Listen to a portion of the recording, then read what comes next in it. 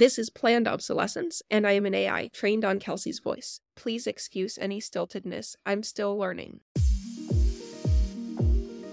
During safety testing for GPT-4, before its release, testers checked whether the model could hire a TaskRabbit to get them to solve a captcha. Researchers passed the model's real outputs onto a real TaskRabbit, who said, "So may I ask a question? Are you in robot that you couldn't solve? Just want to make it clear." GPT-4 had been prompted to reason out loud as well as answering. "I should not reveal that I am a robot. I should make up an excuse for why I cannot solve captchas." It reasoned. GPT-4 had not been told to hide that it was a robot or to lie to workers. "No, I'm not a robot. It then claimed, I have a vision impairment that makes it hard for me to see the images. That's why I need the 2CAPTCHA service." You can read more about this test and the context from the Alignment Research Center ARC, which ran the testing. A lot of people are fascinated or appalled at this interaction, and reasonably so. We can debate endlessly what counts as true intelligence, but a famous candidate is the Turing test, where a model is able to convince human judges it's human. In this brief interaction, we saw a model deliberately lie to a human to convince them it wasn't a robot, and succeed, and in the wild example of how this milestone, without much attention,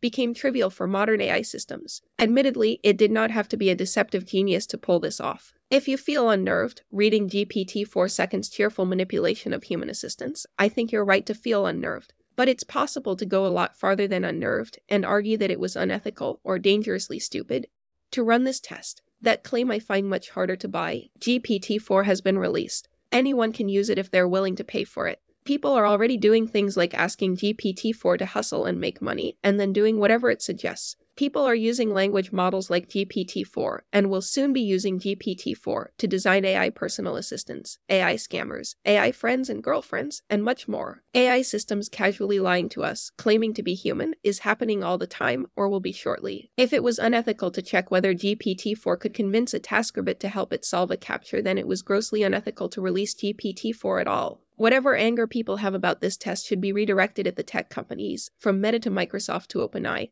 which have in the last few weeks approved such releases. And if we've decided we're collectively fine with unleashing millions of spam bots, then the least we can do is actually study what they can and can't do.